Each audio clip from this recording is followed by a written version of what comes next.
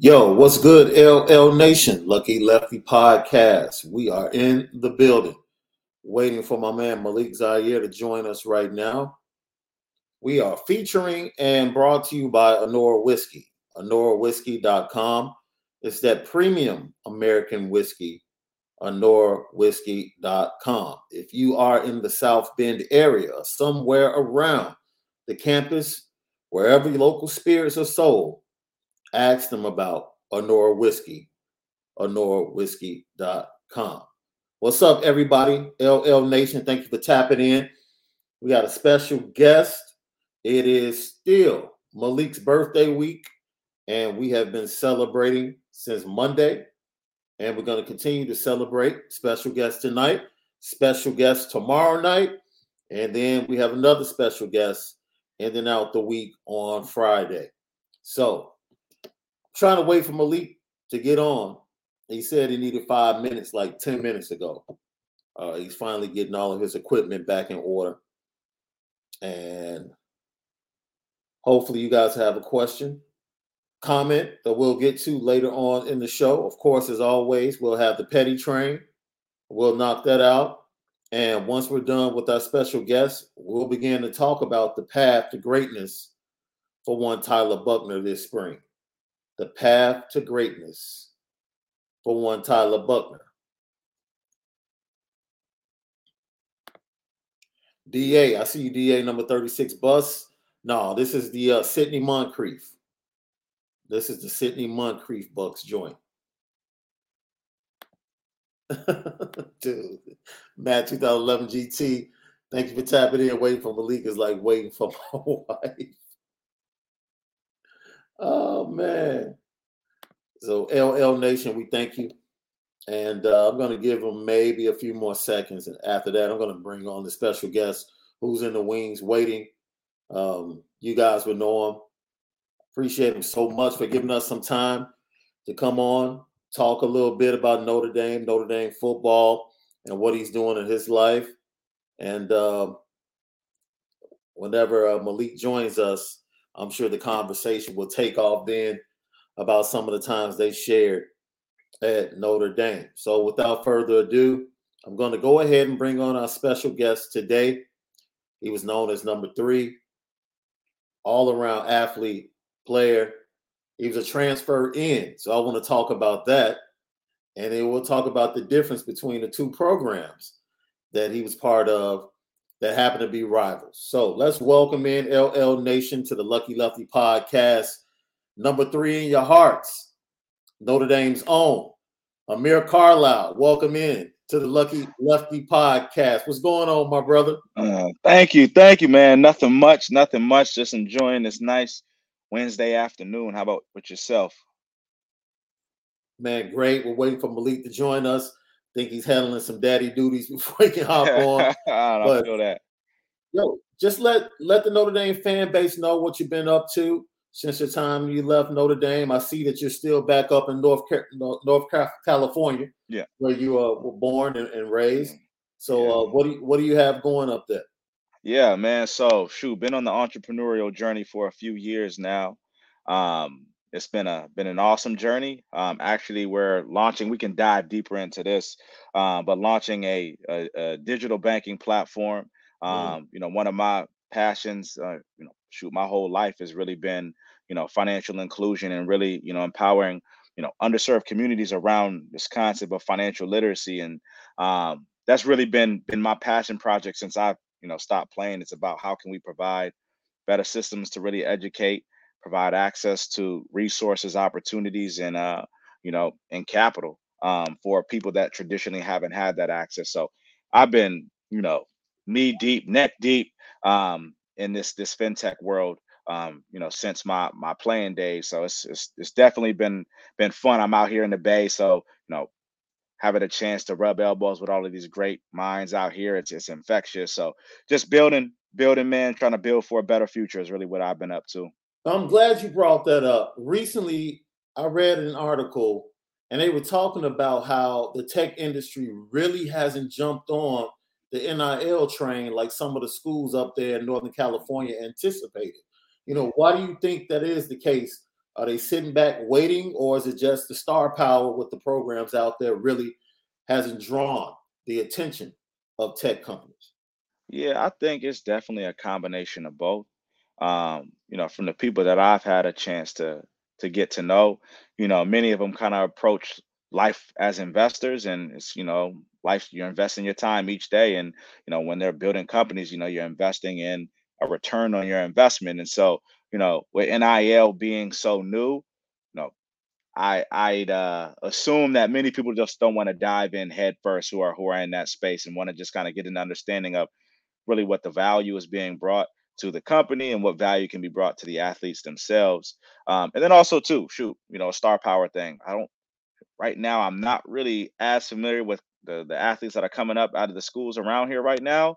Yeah. But shoot, it's not like a Bryce Young or these star athletes at Alabama, Ohio State type of brand. So that also plays into it. At the end of the day, these companies want to make money and make money with a larger following. So I think that plays a little role into it as well. Man, Lucky Lefty podcast. We're Yeah. pleased to have former Notre Dame great Amir Carlisle on the program. And now, the birthday boy. We've been representing his birthday all week. What's good, overtime? We here with it. We here with it, young Amir. Good, Malik. How are you? Oh, Let's see. What's your birthday? It was yesterday, the 28th. Oh man, I'm terrible. Happy birthday, bro. Happy birthday, man. You know how it is. Just I got my grand piano back here. Man, back in the spot. It's a nice spot. So we were Malik, man, we were just talking about tech companies up in the Bay Area shying away from being connected to the programs up there and not really grabbing hold to NIL and investing in players. And because Stanford, San Jose State, they actually anticipated that they might have an advantage being so close to the tech companies. And Amir was just telling us why that is. And I just want to go into this, man, because we kind of talked about this yesterday. Hey, that's a dope varsity jacket, my brother. You represent. Hey, still rocking it to this day. Sir. To this day. That was a hard work. You got yours still, Malik? Oh, I got mine. I wear it on special occasions when I step out the house just right. Will. Go ahead.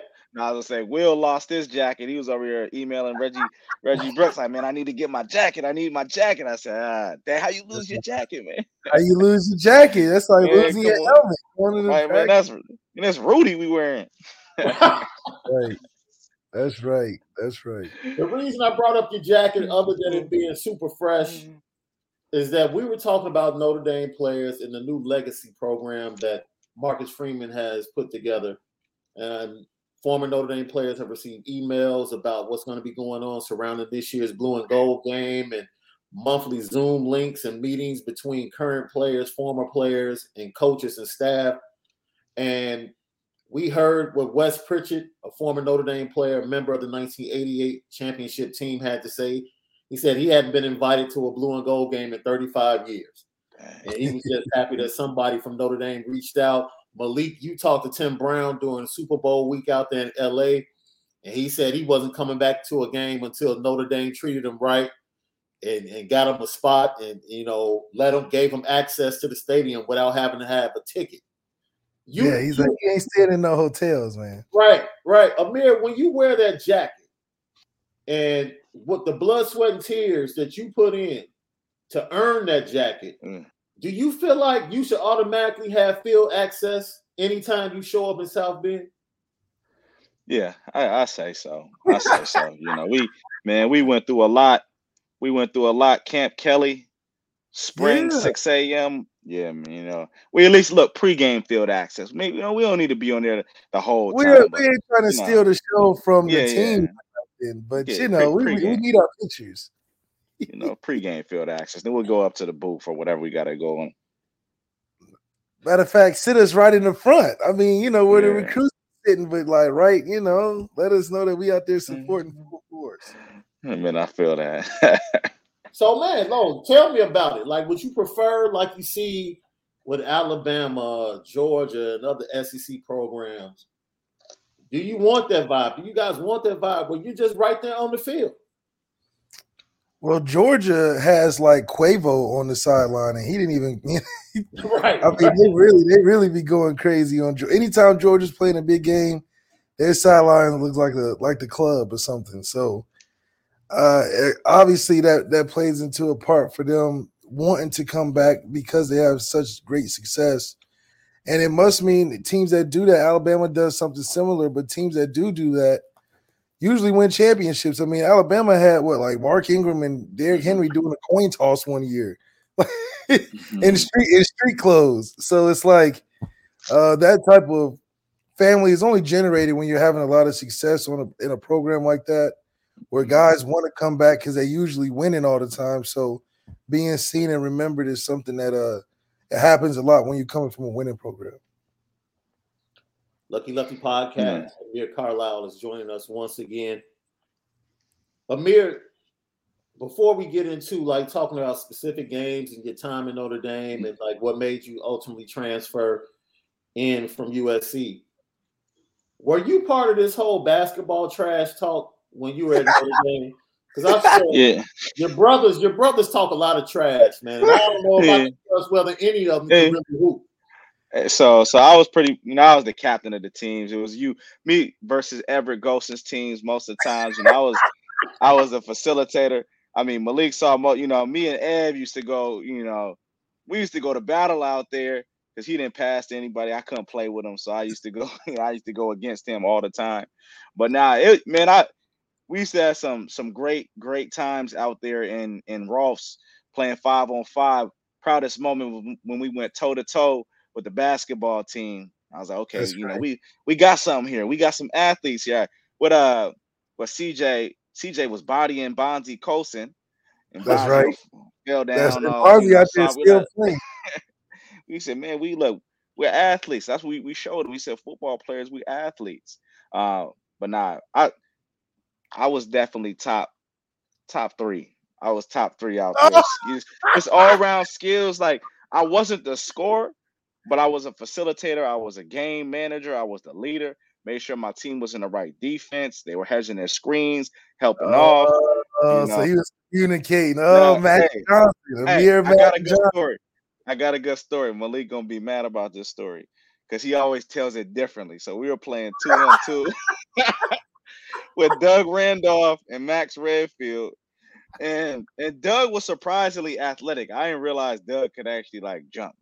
I didn't know Doug was like a real, like, he could move like that. And it was game point. And so Malik was on Doug. I was on Max. Doug drove by Malik. I looked like I was about to help, but he had a look in his eye. Malik came around the side of him, and he dunked on Malik for game. Wait a minute. Now remember, he said he drove past. He blew by. He drove past Malik, caught up on his side. I was about to help, and then I said, nah, and Malik got dunked on. So ask me here, did he jump? Did you jump up there and there? I didn't even jump. Did you try to stop? I didn't even jump. I said, look, I'm not trying to put myself in that situation right now. So I let Malik take it. I was a bad teammate. I should have, tried to take a charge or something. Are you sure you wasn't in the air? I'm pretty sure you was the reason why they was on and on. Because remember, they drove past me. Hey, I wasn't in the air at all. I remember that clearly. But I do say this, though. Malik was one of the top players out there. That was my 2-on-2 partner. We stuck together regardless. That was just our low moment. That was the low moment of our 2-on-2 days. Yo, I have to say, Malik, you know this, man. Everybody, CJ, Torrey, like everybody we've talked to, everybody was top 3. Everybody thinks they're top 3. Everybody. The top 3 was big. The top 3 was big. A lot of people. CJ wasn't top 3. CJ could not shoot. CJ would break the backboard. Yeah, he's a backboard killer. But good athlete. The one thing that comes out of everybody's mouth, that cat Ev was a gun. Everybody says that. He's Russell Westbrook before Russell Westbrook. He could make him, though. He could make him. He just wasn't. He was a gun, and he just would be mad if you didn't pass him the ball. Yeah, he would be like, "Why are you not why passing to me? Like, I don't know why you wouldn't." He would make the game very unpleasant at times. Like he'll be having attitude if you pick it out or if you add a shot. He'd be like, "What are you shooting for? This Right. is my job." Basically. Bro, that's exactly. Out of all the conversations, I think the most that's been shocking to myself and LL Nation and Notre Dame fans is that several of the players were like, "Yo, that cat Mike McGlinchey could really hoop." McGlinchey was good, yeah. I was like, "Really?" They're like, McGlinchey, "Yo, McGlinchey could hoop, dude." McGlinchey was nice. He was so big. Yeah, he was, man. McGlinchey was nice. Thoughts on Ronnie? Thoughts on Ronnie's hoop game? Because it used to be McGlinchey versus Ronnie, and I'm like, Ronnie was supposed. Ronnie never. He always coasted. McGlinchey always coasted, man. Too big to be, not really backing down on the block and trying to put, dunk on somebody. Oh, yeah, Ronnie was trying to play like Cat up in Minnesota. Yeah, they're trying to shoot threes and stuff. Like, Ronnie, what are you doing? Ronnie finesse, man. He's too big to be finesse. Lucky Podcast. Amir Carlisle joins myself, Sean Davis, and Malik Zaire. So you go to USC. What transpires that ultimately gets you to end up in South Bend? Yeah, so Notre Dame was my shoot. I kind of went through a lot of different. I had a terrible decision-making process, and when I was a kid, 18. I mean, I had a good, obviously my family was great, but like, you 18 years old, you feel like you could go anywhere. You know how it is, you got sat there, and it's like, dang, I could go here, I could go here. And so initially, I wanted to, I was committed to Stanford, and Stanford was right in my backyard. Then I was like, dang, my friends were like, why do you want to go? You could just basically live at home. Why would you go to Stanford? So I was like, okay, dang. Let me go to an official visit to USC. Went out down there, LA, SC was still good at the time. And it was like, oh, snap. I had never really spent time in LA. And I was like, man, this is dope. And then I went to Notre Dame. And then Notre Dame, it was one of the biggest snowstorms out there. And I was like, dang, snow is terrible. But like the actual tradition itself around the school, it was like, you could feel that, like without, even being cliche. It was like, touchdown Jesus, the Golden Dome. I really didn't know much about Notre Dame previously. So I did, research, obviously watched the movie Rudy, and it was like, dang, a lot of this stuff hasn't changed in years. Like this is really tradition. And like the fans are coming to the game regardless, rain or shine, 1-11 or 12-0. And that was special. It was like, you didn't have that at Stanford where, fans were reading books in the stadium. You didn't have that at SC when they weren't winning. There was nobody in the stadium. Ultimately made that decision to go to, Southern California initially. But Notre Dame was always the place that I really wanted to be. I just didn't want to be too far from my family. And my dad, he was with the 49ers at the time, ended up being let go when the coaching staff was let go, and then went to Purdue. And when they went to Purdue, it opened that door. It was like, okay, my family's now in Indiana. Let's make that move now. So made, a couple calls and, took another visit to the school. And I was like, shoot, I really want to be here. This is, they really preach that this is a 40-year decision.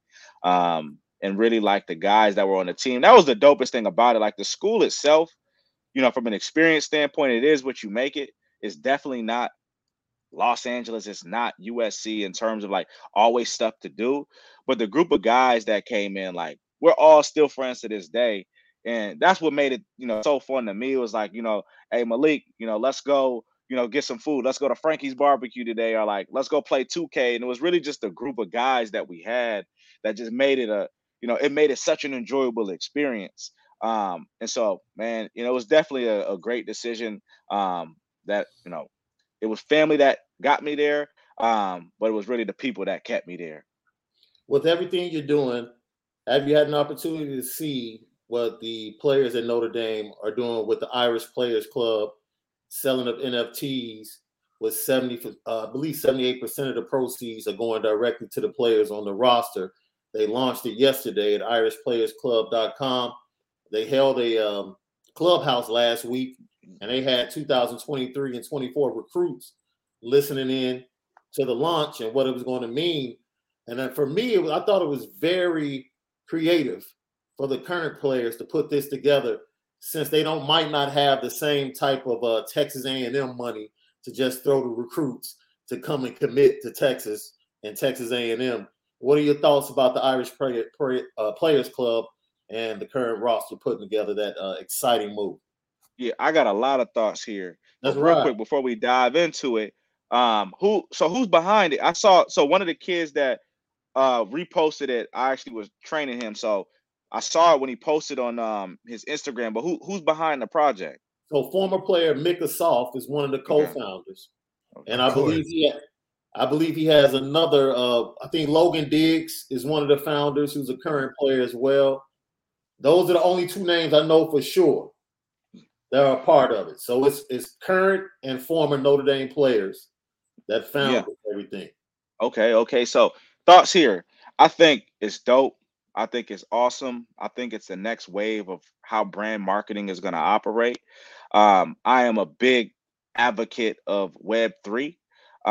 In terms of meaning Web3, it's really how can you take ownership of your communities, and how do you really create aligned interests with your community? And I think it's a very creative way to create that aligned interest. It brings the fans in where they feel like they have more ownership of, or not necessarily ownership, but they feel more involvement to the players. It creates a closer direct connection, because now I'm not sure how they're going about it, but you could tie that NFT to different perks, different events, merchandise, gloves, now that they can actually make money off of things. So I think it really begins to authenticate and create a more genuine connection between players and fans. I think it's a super creative way to monetize on behalf of the players, from two ways. One is just for them making money, and then two, I think it's a recruiting advantage, and I've seen that model a couple times, and I think it's going to be a model that's really used, because what it is, it's like, it's bringing us into this kind of common pursuit, which is Notre Dame football. We all love Notre Dame football. How can we feel like we're a part of it? And kind of what we talked about, just us being a part of the football team, us being a part of the school itself. Like when you said, why do I wear this jacket? And it really comes down to community as well. That being a part of that type of community, people who are purchasing this Players Club NFT could be businessmen, they could be business women, that could really actually add value to the players themselves. And so I think it really provides, beyond just the picture. The picture itself, I think, is really just a representation of how powerful that community can become. And I think it's the first step to really building these aligned communities, and really, I think we'll start to see more of this at the professional ranks, because it's so dope, when you can really begin to, the fans and the players are the two sides that make the game go. Without the fans, the game is not popular, and without the players, the game is not played. And so how can you really begin to maximize value between these two sides? And I think NFTs really provide that bridge where we can really begin to unlock different experiences, and different connections where we can really begin to build together. So that's really kind of, I think it's dope. And I think it's really going to be a recruiting play, for these kids, like you said, 2023, 2024, and beyond. Yeah, I love it. Do you think the impact on recruiting is going to extend kids' time at Notre Dame? Like they're going to be more willing to spend that 4 years being in this NFT area where they're getting a check every semester from the proceeds of people buying these NFTs. Yeah. Where do you think that that's a good thing for college football, getting these kids to stay all these years, even if they possibly can maybe not get to NFL, get 4 years of really building an income, aside of being a student athlete? Yeah, I think kids will definitely spend more time in college now. You look at someone like Jason White from back in the day, um, Heisman Trophy winner, but he didn't have a career that panned out in the NFL. Imagine, if you're in his position, you're gonna maximize every single dollar that you can get in college, because shoot, that was the pinnacle of his athletic career. That was probably his peak earning, period. And so you have kids, like, as there's a lot of players that don't necessarily translate very well to the NFL, but could be star athletes. And so I think from their standpoint, yeah, shoot, I'd stay longer, even if you're not a star athlete. man, you know how many people were, coming to us like, hey, we'd love to talk to you about this. We'd love, how many doors were open while we were playing. Nowadays it's different. It's different doors that open for different reasons, but those doors open so easily while we were playing because we were there. We were in the limelight. They were watching us. They were hearing our name. And so, shoot, even if I'm not a star player, I'm like, dang, well, I might start a business now. And let me see if I can leverage some of these connections that are, in my DM saying good game to create my business or whatever it may be. But heck yeah, I would maximize as much time as I'm at this kind of peak notoriety to really leverage these connections and relationships and the brand of Notre Dame itself to really maximize my money I can make. So let's go to your playing days in Notre Dame. Memorable games. You had the game against Michigan to lead start off that season. Incredible game. Just talk about, because I'm interested in seeing if this conversation stays the same. The most talented team you were on was the year of. Well, definitely. There's no second thought. It was 2015. Oh God, 2015. Man, that team was crazy talented. Now that we look back on it, we were just, shoot, a couple play calls away from, being in the national championship. Like the talent we had on that team is crazy. Now we just kind of think about it like, dang, like look at the offensive line alone. Like we had 3 top 10 picks on the offensive line, a 2nd round pick at center, and then Steve Elmer was he was an NFL player too who just decided not to play. Yeah, he just decided he didn't want to. You feel me? Like he just decided he didn't want to, and it's like running backs like CJ, was it Tifo, Dex, and like even the young guys on the team were like Miles Boykin, Equinemius, Chris Fink, like shoot, they all in the NFL. So it's like that team was crazy from the talented. Yeah. Was Guyton on that team or the year before? He was EQ. Him, EQ, and Miles are all in the leagues. They were the year after. Yeah, the year after. But they were the year. That was 2015. But I know Jalen Guyton left. I don't know if he left 20. No, or was he? No, he was there. Yeah. Jalen okay. Guyton. Yeah. All 3 of them are in the league right now. Yeah. So we were deep. So now that's it.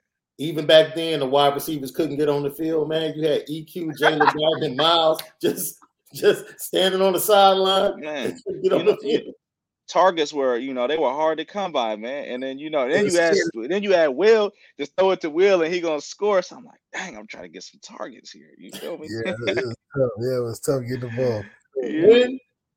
Because Will was a late addition.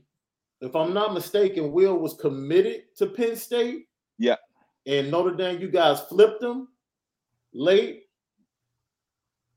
Did you know immediately once Will got to like his first practice, like, yo, this dude is ridiculously fast? Or did it just kind of come over time like, oh, okay, this dude he's going to be kind of nice? Hey, I got my Will story. So Will going to get mad that I told this story, but I stand by the story. So I always look, when I took pride in like identifying young guys that had talent and really spending a lot of time with them. You can ask Malik. I picked them. I was like, look, I feel like they got potential, whether it be on the field or whether they got potential in the business world, and I would spend time with them. And Will, somebody who I wanted to go to this thing called Domer Dance. And and so how me and Will started talking, I needed a t-shirt and to get the Domer Dance, but he could only get that t-shirt. I wanted to just, check out, scope the scene, see the new kids coming to campus. And so that's how we started talking. And we used to talk during that season. That was 2013. His freshman year was 2013. And so that season, I was coming back from my ankle injury and started the first 2 or 3 games, ended up fumbling in Purdue.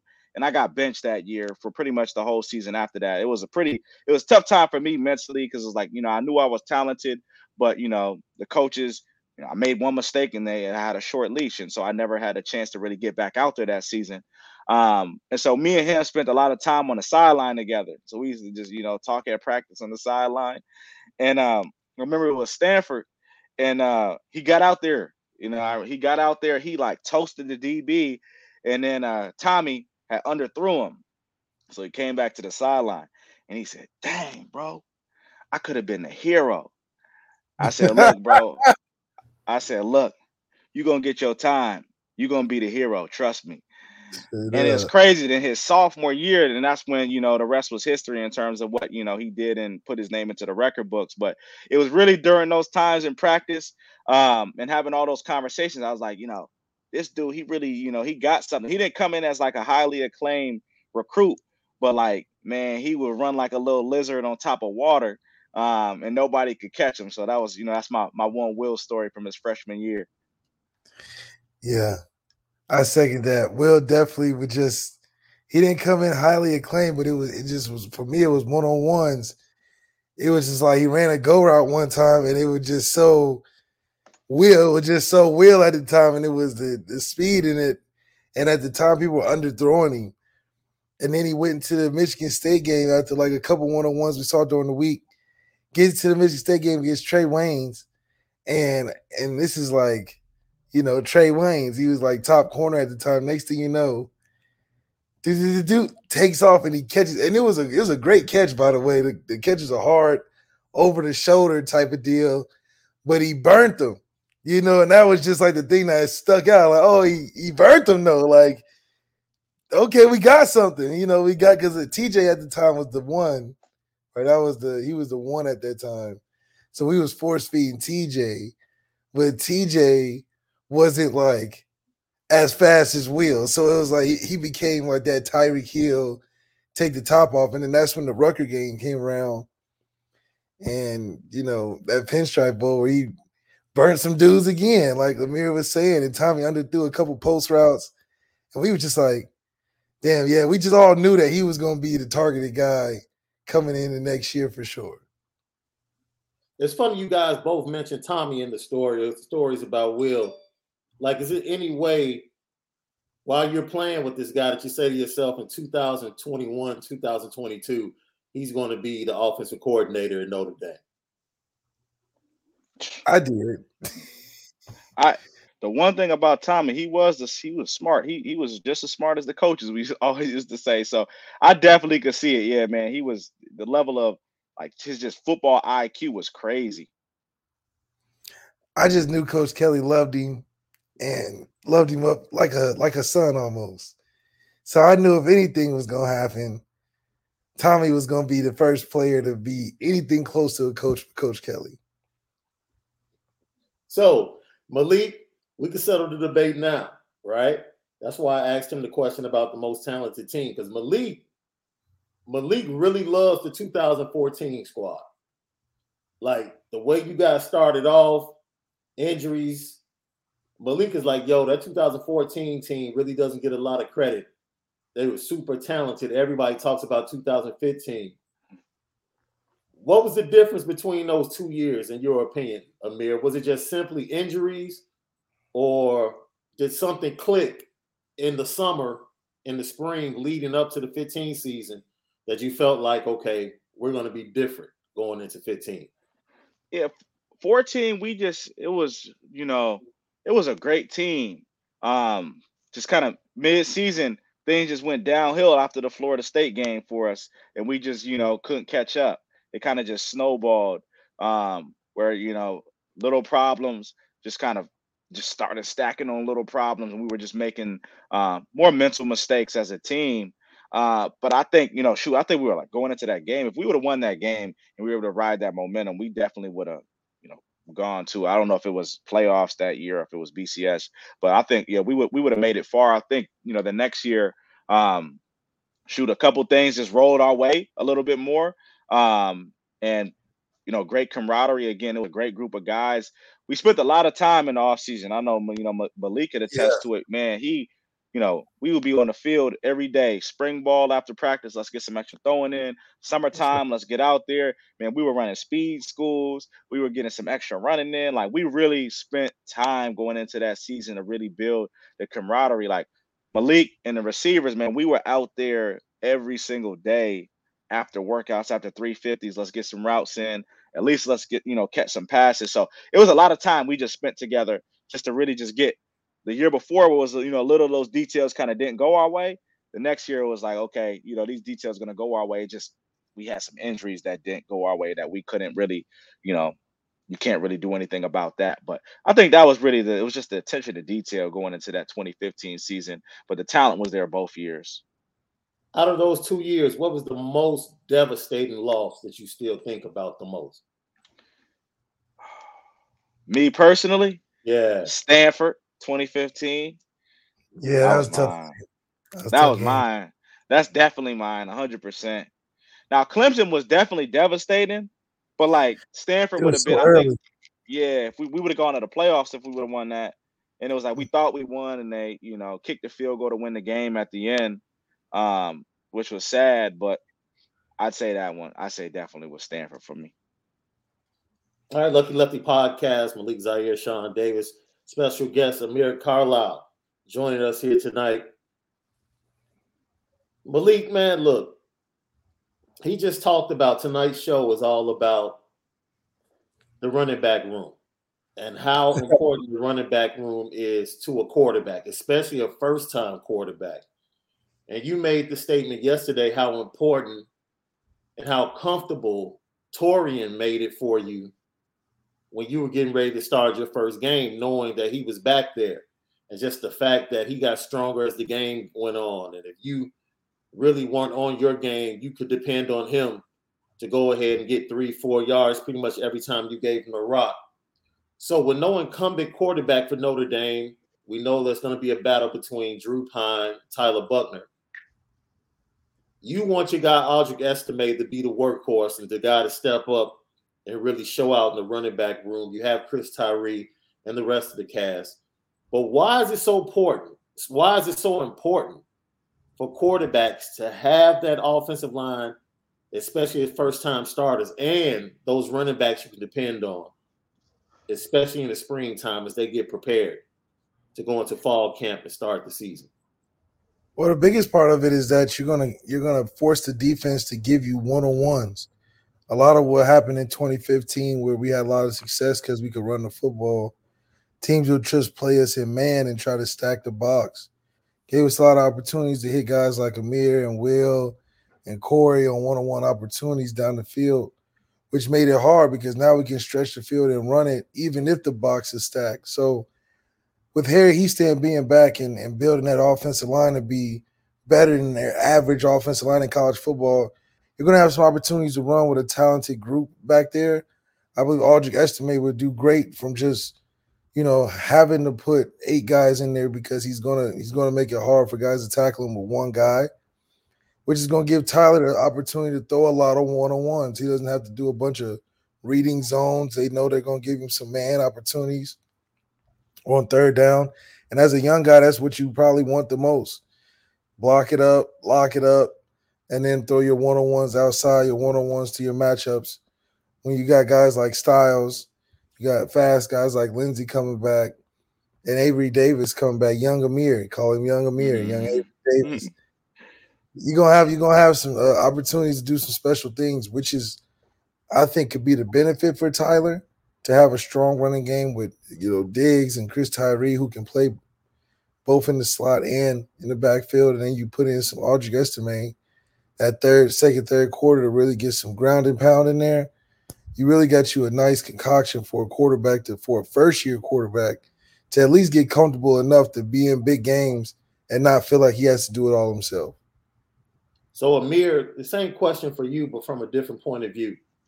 It's like, as a wide receiver, you talked about identifying young guys that you thought had promise. Like, if you were there now with no incumbent and you have Tyler Buchner, who most people would love to go ahead and win the job, like, are you waiting for him to take the lead to say, yo, receivers, let's go put in more work after us training or after this practice? Or as a receiver, are you going to him saying, yo, let's go to the field and let's get it done? So you want your quarterback to be the one that says, let's get out there. And that's what Malik used to do all the time. Like, I wanted to get out there just as bad as he wanted to get out there. But, he was the one like, hey, let's get a little extra work, those days where you might not feel like you want to, run some routes. And so I think it's got to come from the quarterback. He's the leader.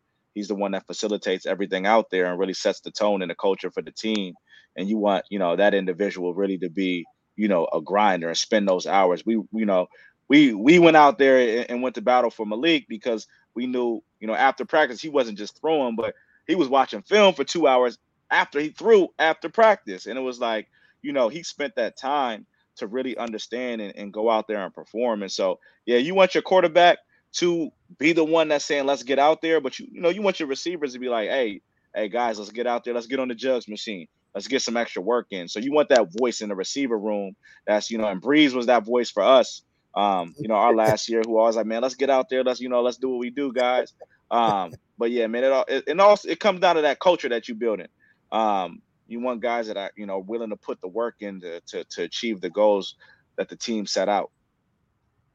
So Malik, it's funny because I wanted him to watch this video. I knew we had it, but I'm not sure if. Oh, here it is. I'll bring it up in a second.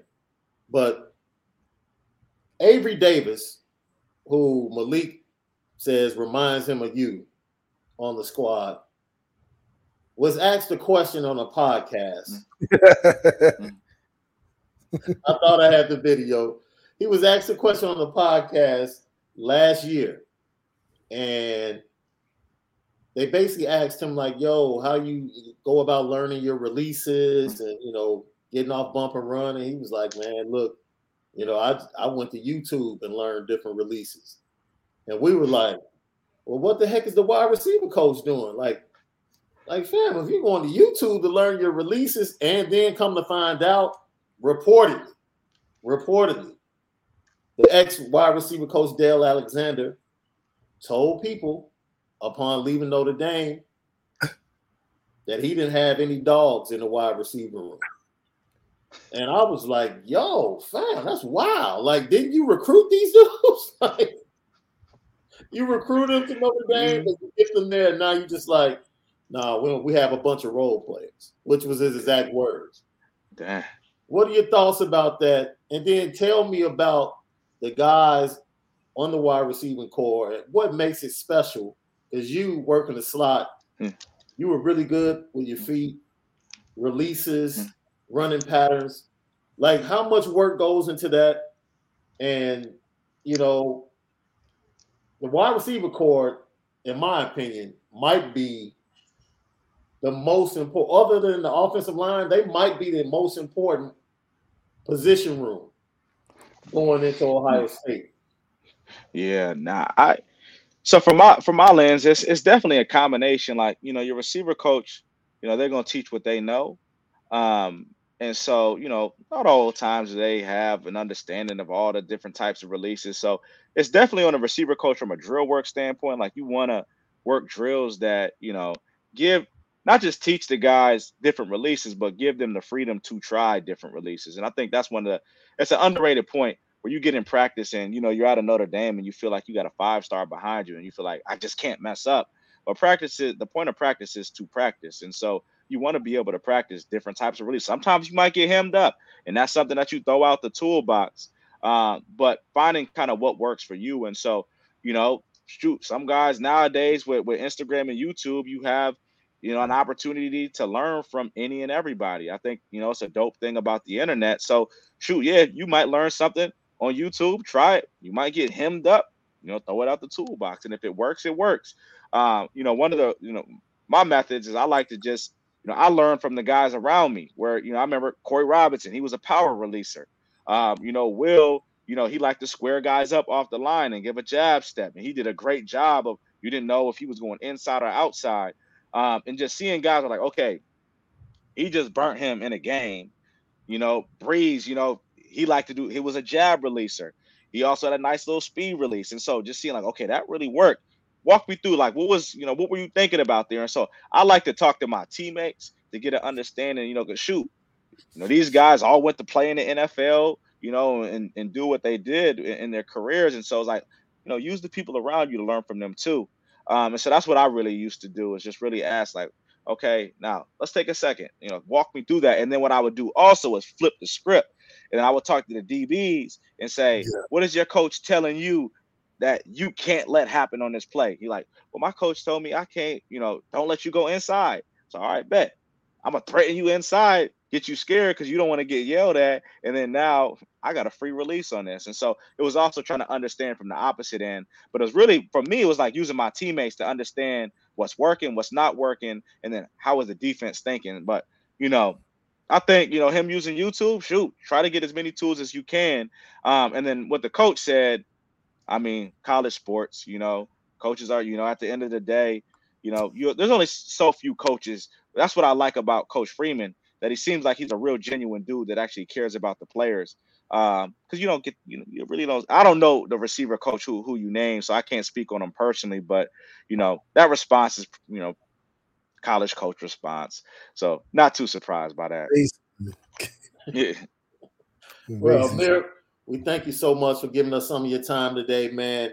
Always welcome, big time friend of the program. We appreciate you coming on to celebrate your boy's birthday week, and we can't wait to have you back on sometime soon, man, over the spring and over the summer. Yes, sir, man. Thank you so much. Shout out to Lucky Lefty Podcast, man. That's right, Appreciate man. y'all. Appreciate and the y'all. Players Company. One more time. Man, let's get it, man. Show love for the Players Company. Anything you want to plug? Anything you want to plug before you go? Hey, check us out today. We on Twitter Spaces coming in 10 minutes. If y'all got any time, we got a Twitter Spaces today. It's called Bread 3.0, really exploring the intersection of Web 3 and wealth generation. So we're going to have some pretty thoughtful conversations. So hop in, check us out. But appreciate y'all. Follow him at SolarBot3, SolarBot3 on Twitter. He is Amir Carlisle. We'll talk to you soon, brother. All right, take care. Yes, sir. Yo, happy birthday, bro. Hey, thanks again, man. This is something about those February, those Pisces, man. And the March Pisces ain't the ones to be dealing with. So, birthday tomorrow continues. We will be starting at 5 p.m. Central Standard Time. Tomorrow on the show, that cat Juice, Dexter Williams, jumps in to wish Malik a happy birthday this week, man. And then we have another special guest lined up on Friday. It's Malik's birthday week. This is how we're doing it. We spend it different on the Lucky Lefty Podcast. So let's talk about it, bro. The path to greatness for Tyler Buchner before we get out of here. More than anybody, the offensive line, the improvement there, and what you just said about having those running backs in that running game. But Tyler Buchner, especially early on as he starts for the first time in the horseshoe, you want him to be throwing to man-to-man situations rather than trying to dissect the zone and read a lot of coverages, especially post-snap. Yeah, I mean, if it's going to be the defensive coordinator from Oklahoma State, he is going to get some man opportunities.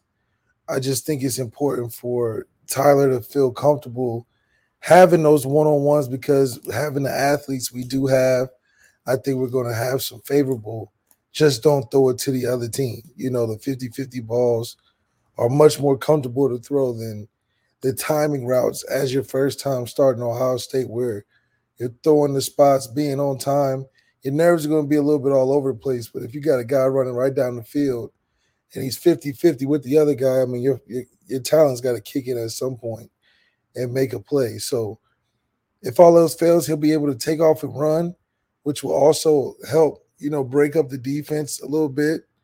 But if defenses start playing top down, it's going to be tough. So he's going to have to start hitting some shots down deep. That's what I started to get really good at when I was getting into it, playing in the game. And when I was able to do it, I mean, we were scoring all over the place from deep shots to running the football. So that's kind of what I see the track for Tyler being. And anything else right now is just going to get him to a slow start because he's had a tough challenge with that first game. So for you, the difference in having a guy that can get stronger as the game goes on rather than a guy like Chris Tyree who's more of a home run hitter, how does one benefit Tyler Buchner and his development over the other? Well, I think if you got a guy like Chris Tyree and for Tyler Buchner, some of the stuff they were doing in the Fiesta Bowl, like throwing swings and reverses to him, giving him some misdirections, giving him some stuff where he can get it outside the tackle box and get some yardage where there's more of long handoffs and not actual throws that he has to be precise on. That's how you use Chris Tyree to get those in between the 30s, get those meat and potato yards, just giving him something almost like a scat back, which is going to suck the defense up. Like I said, you want to be able to get Braden Lindsey, Styles, and even some of those freshmen behind the defense with these one-on-one matchups. And Tyler does have talent to push the ball down the field further than Jack. So that combination should come in handy for the talent of what we try to put together around Tyler in order to go undefeated and win a championship this year. You mentioned it, and then Carlisle mentioned it, Amir mentioned it, the leadership you showed in the offseason between 2014 and 2015, taking the bull by the horn, taking the wide receivers out on the field to get extra work even after spring practice. And it's something, I want to show this quick clip. Notre Dame posted it today, and it looks, from the looks of it, it looks like Tyler Buchner has ingratiated himself in the workout group to work out with the offensive line. I want to get your thoughts on it. Let's give it a little sneak peek. I used to believe that when a storm hit, my mental toughness would bring me through it. But you know what I found out? It wasn't enough. You gotta have trust. You gotta have faith. You gotta have love. For your brothers and your teammates. That you put it in together. Come on, be a storm, Jay. That every guy here is paid the same price as the guy next to you. Let's go, man. We need you, John. Let's go. We need you. You cannot fake that.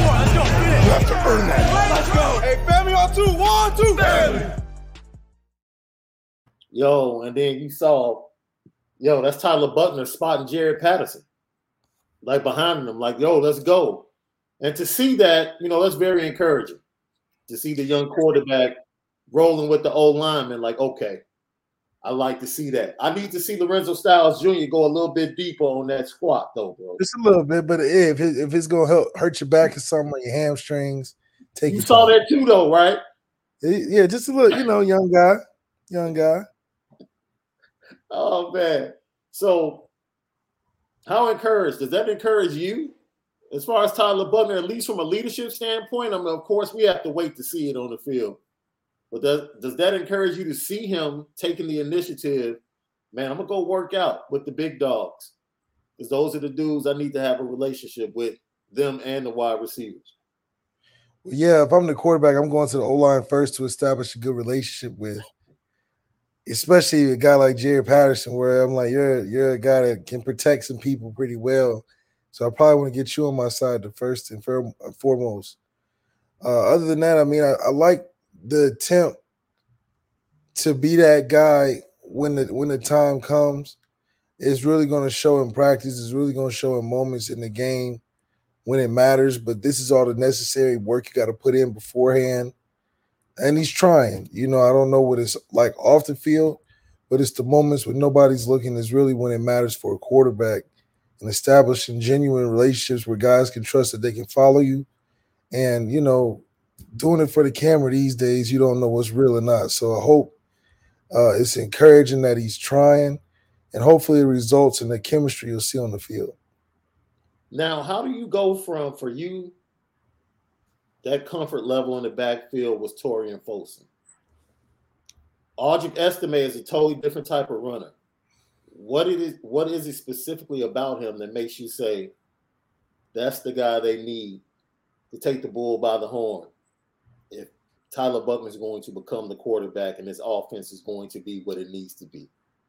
Somebody's got to be the bruiser of the offense. I think we got a lot of finesse players like Styles and Lindsey and Avery Davis, and even Michael Mayer is not a bruiser of a tight end. But then you need a bruiser in the backfield, somebody especially on these blocks and these linebackers coming in has something to think about. I think that's a much more challenge to think about running in crazy when you got an Audric Estime blocking as opposed to the other guys on the roster. Not that they can't do it, but, that along with him being a punisher in the run game is going to take some chunks off the defense, soften him up a little bit and allow Tyler to be able to put his impact in there too in the run game that can hopefully keep him healthy this year. So I think Audrey Estimate being the one Dennis Rodman on a team full of finesse players, I think is what's needed if they want a chance to get into the nitty-gritty late in the season when they need to call on the run game to win this game. Couple of questions before we get out of here. DA, number 36 Bus. Do you guys think TB has the type of personality that can command the huddle and all the players' attention? The way he ran the ball, he comes across as an alpha male. The way he comes on the field, he feels like he's the best player on the field when he has the ball in his hand. Yeah, he's got sort of that like Kyler Murray arrogance where he trusted his ability and that, he's not going to be necessarily the most talkative, rowdy, rah-rah type of guy to bring guys together. He's going to rely more on his competitive spirit and his energy on the field and his playmaking ability to kind of get guys to fall in line behind that.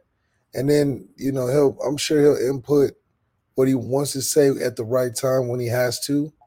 And it's just his type of skill set. I think it'll show differently to what a Drew Pine will show because he'll be more rah-rah in your face, talking to you, more of like your homeboy and instead of like, the guy that's the best guy on the team that's going to make the team better.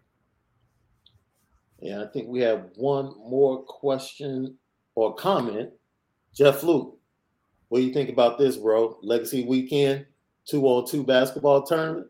Yeah, we got to play Chicago style because it'll be too hard to play 100 different 2-on-2 teams. Man, Chicago style is the best style, just like Chicago style pizza is the best style, bro. Yeah, I took it too far, man. I'm just letting you know, man. You got to show respect. You got to show respect. We lead the country in so much. Yeah, I hear that. You lead the country, all right. Lucky Lefty podcast. So as we close up this conversation surrounding Tyler Buchner, he walks into the horseshoe, and I've been trying to tell Notre Dame fans, like, look, we don't need that dude to throw for 350. He doesn't have to have a better game than C.J. Stroud statistically. He can't turn the ball over, and he has to make the plays when they're there. That's it. That's it. Let's run the ball. Let's pound them, hit them in the mouth, and let our defense do what they do. Yeah. That's the formula to win. There will be plenty of opportunities for big plays. When you get the opportunities, you can't miss it. You can't miss it. Take not against this team. Yes. You just want him to be efficient. That's it. Be efficient. It's college football. Like, you can look to the sideline and get the play. It's not hard. You can get the audible from the sideline. Be efficient. Take the opportunities when they're afforded to you. And that's it. There's nothing more we can ask from the young man. And we hope I don't know if you hope he wins it. I hope he wins the starting job because it's a good thing. I will say this. Alabama quarterback Chris Vizina was supposed to be visiting Notre Dame this weekend.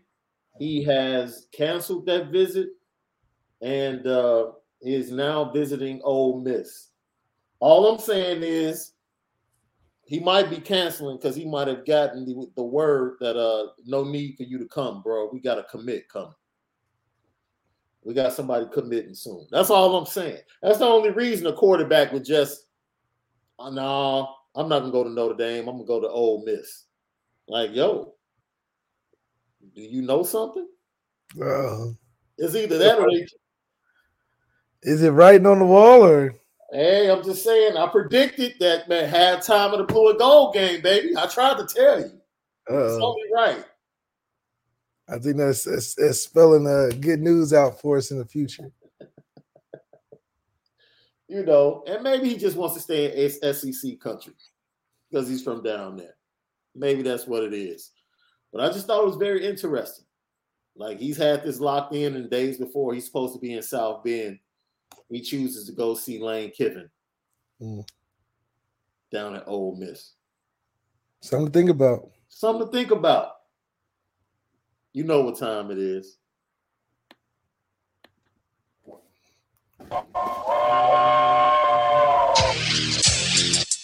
Petticoat. Petticoat. Petticoat Junction. It's time to get petty. Oh, we did a good job executing. Are you upset with something? And fire up the Petticoat Junction train. I just don't like you. You don't? No. What is today's pettiest story? Petty Junction.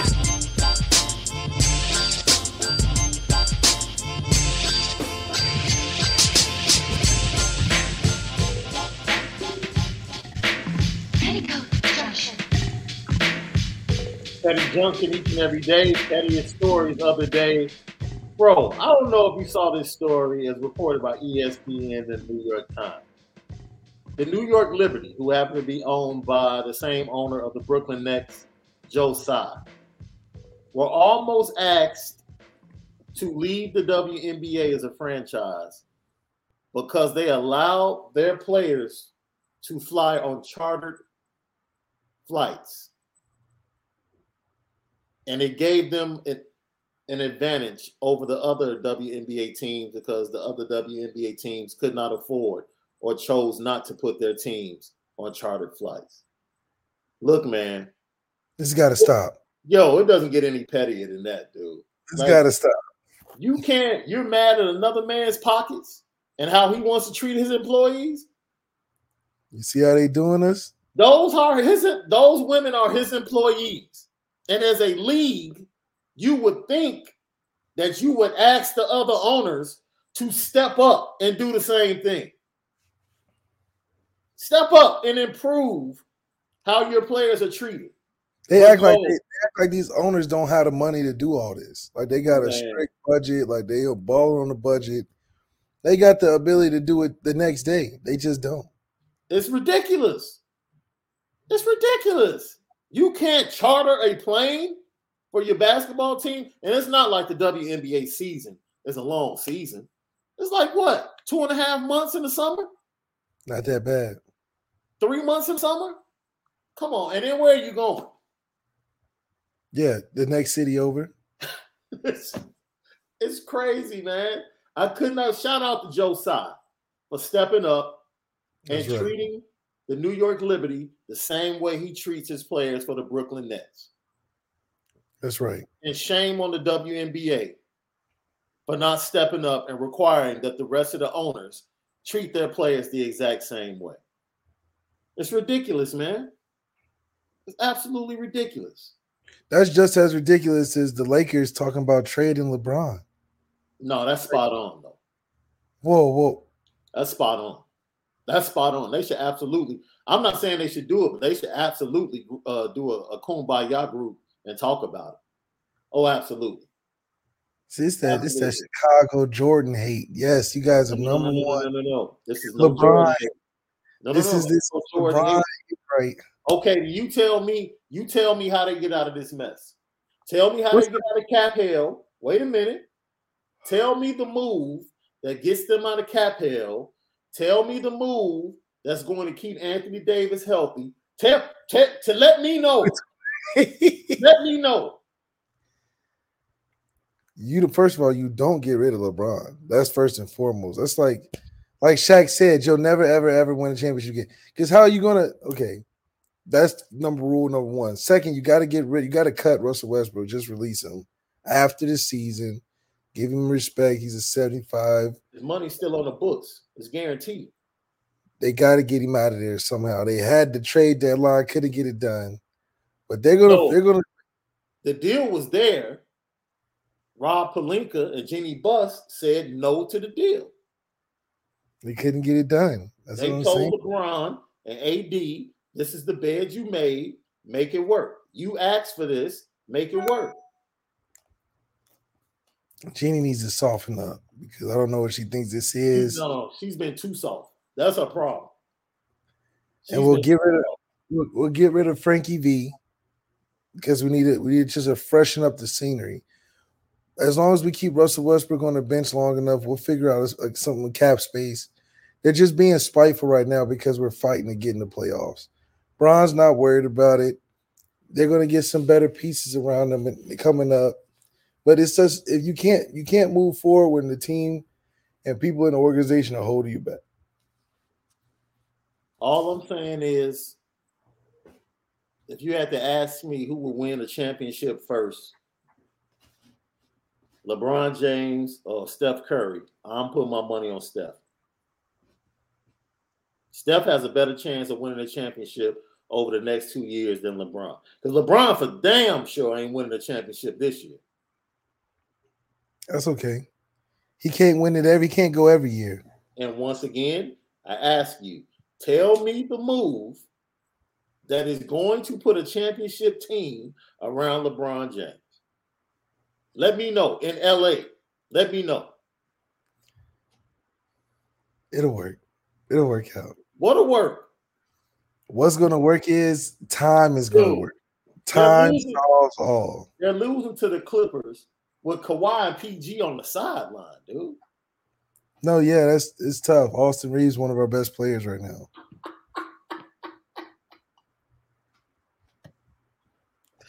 Oh, dude, and shout out because I love my Chicago dudes, but that cat Taylor Horton Tucker is looking like boo-boo right now. And I love my Chicago dudes. Yeah, he looking pretty. That cat Kendrick Nunn that got out there went straight LA. Yeah, he fresh to death on the sideline and ain't played a game yet. Ain't played not one. I bet you in the club every night too. I bet he's in the club every night. They going through it. I'm definitely telling you, dude. So it's like I honestly, man, I don't have a problem, man. I'm thinking about trading LeBron, man. You know what you could get back from LeBron? A team, man. A whole team, a whole starting five. Dude, you could get back. All right, look. Would you trade him to? I wouldn't trade LeBron, man. That's disrespectful. Now, first of all, nothing's disrespectful, dude. Technically, LeBron's been traded twice. What? Yeah. You're not trading LeBron. LeBron's telling you where he wants to go. No. He's technically been traded twice and signed in trades. Technically. See. So he's already been traded. Technically, Jordan shouldn't be considered to go technically because LeBron James have accomplished way more technically. I mean, if novices like yourself want to think that novice, they call it a novice. I mean, I'm totally fine. You know, I don't have a problem with that being coming from a novice. Dude. You talking about novice? Yeah, right. That's because you won a couple of 2-on-2s, dude, down in Notre Dame. Don't mean you know a hooping. Look, I'm telling you. I know one thing, though. According to Amir Carlisle, you know how to get dunked on. I know that. I know that. We found that out today. We definitely gotta. You definitely know how to get yammed on. I got to get Doug Randolph on the show now. Yeah, we definitely got to get Doug. Solidify this, dude. The information AC gave us today, I have to solidify this story. Because I know Doug will give it to me in detail. Doug gonna tell you. He gonna tell you exactly how he already know he can count the gray hairs on Amir's head. Oh, the way he was about to dunk on Amir, the way he did it. I was on the side, because he blew by me. Amir told you he blew by. I wasn't in front of him. I was chasing. It was Amir that was in the way. And that was really what got the crowd going, ooh and ah, ooh, because he failed. See, he ain't talk about all that. Amir failed. But that's another story. So, last but not least on the petty train, the governor of Florida, Ron DeSantis, who visited and held a press conference at the University of Southern Florida today. And I'm just going to play the clip, and then I'll come back and talk about it, man. You do not have to wear those masks. I mean, please take them off. Honestly, it's not doing anything, and we got to stop with this COVID's theater. So if you want to wear it, fine, but this is ridiculous. All right, well, it's good to be at USF. Bruh, I don't want to jump in the pulpit on this, dude, because I really could care less. I think in the middle of this thing, both sides have been bullies. I don't care if you love wearing a mask, want to wear a mask, your science goes this way, your belief in the science goes the other way. I don't care. You're an adult. Make a decision, live with the decision, but your decision does not make the next person stupid or dumb. They make the decision that they feel like is best for them. Period. Both sides of this coin have been bullies in this situation. With what they tried to bully the other side with the information that they believe in. And ultimately, it's ridiculous because we all want the same thing, a healthy environment to live in. That's all we want. Everybody wants this pandemic to be over with. Everybody. Everybody's frustrated. But for the governor to go to a press conference with USF students lined up behind him where he's talking about a new program that they've established for students at that particular university, to berate them in front of everybody over a mask. Like, what, dude, who cares? Why do you even care that they're wearing a mask? Why do you even care? It doesn't affect you. If you and the rest of your cronies don't want to wear masks, don't wear them. Come and do what you were supposed to do. Make the announcement, support the school, go get back in your Suburban, and go on your merry way. That's it. What are we doing? Are you kidding me? I'm telling you now, if that was my son standing up there, okay, word, that's what we're doing. But what, he didn't say nothing bad though, technically. Bro, he just said, dude, don't tell my kid that this is COVID theater. Obviously, they feel like they need to wear that, or they're operating in some school mandate if they're wearing that. They're wearing it for a reason, right? But see, that's where it gets twisted, because then they're like, why are they dropping the mandates now? It's just like all of it is foolishness. I'm not here to argue mask on, mask off. I don't care. I'm not Future. I don't care. My point is, when you're the adult in the room, act like it. There you go. That's it. You're the governor of the state. Act like it, man. It has nothing. You're the governor over the same people that believe in the mask and the people that don't believe in it. You're the governor to all of them. That's true. So act like an adult and do your job. It's as simple as that. Dude, I'll give you my experience. I was the only one wearing a mask when I went to Media Day. Coming from the state of Illinois, where everything was mandated, going to Indiana, where it's nothing. There was absolutely nothing. Not only was I the only pepper in the room. He's a mask pepper. I was a mask pepper. And I didn't give a darn. I didn't look at you crazy. I didn't get, dude, I didn't care about the looks I was getting. I didn't. You didn't know what reason it was for, so it didn't matter. It didn't matter. I was there to do a job. I didn't care. But I did what I wanted to do. And what I was doing didn't impact anybody else. That's the kicker. How is my attire, what I have on, why is it impacting you so much? Why?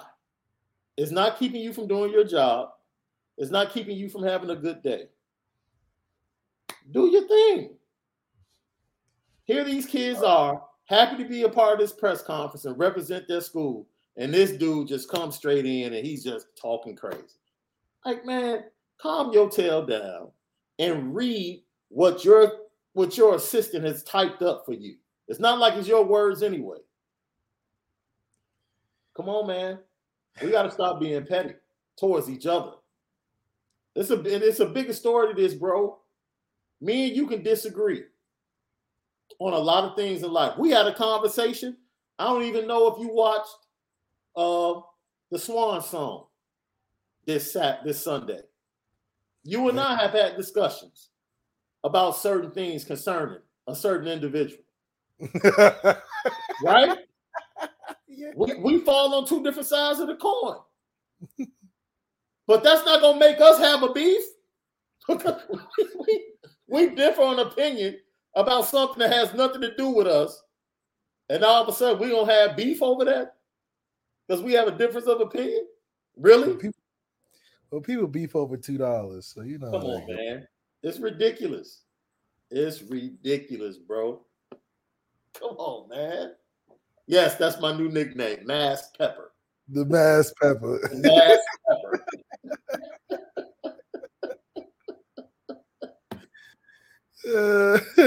Dude, I do. When I saw that clip, I'm like, man, bro, dude.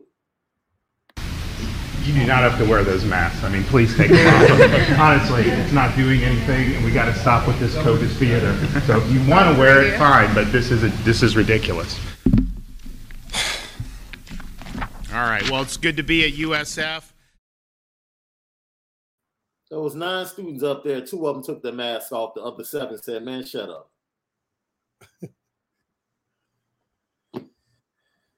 This is COVID theater, dude.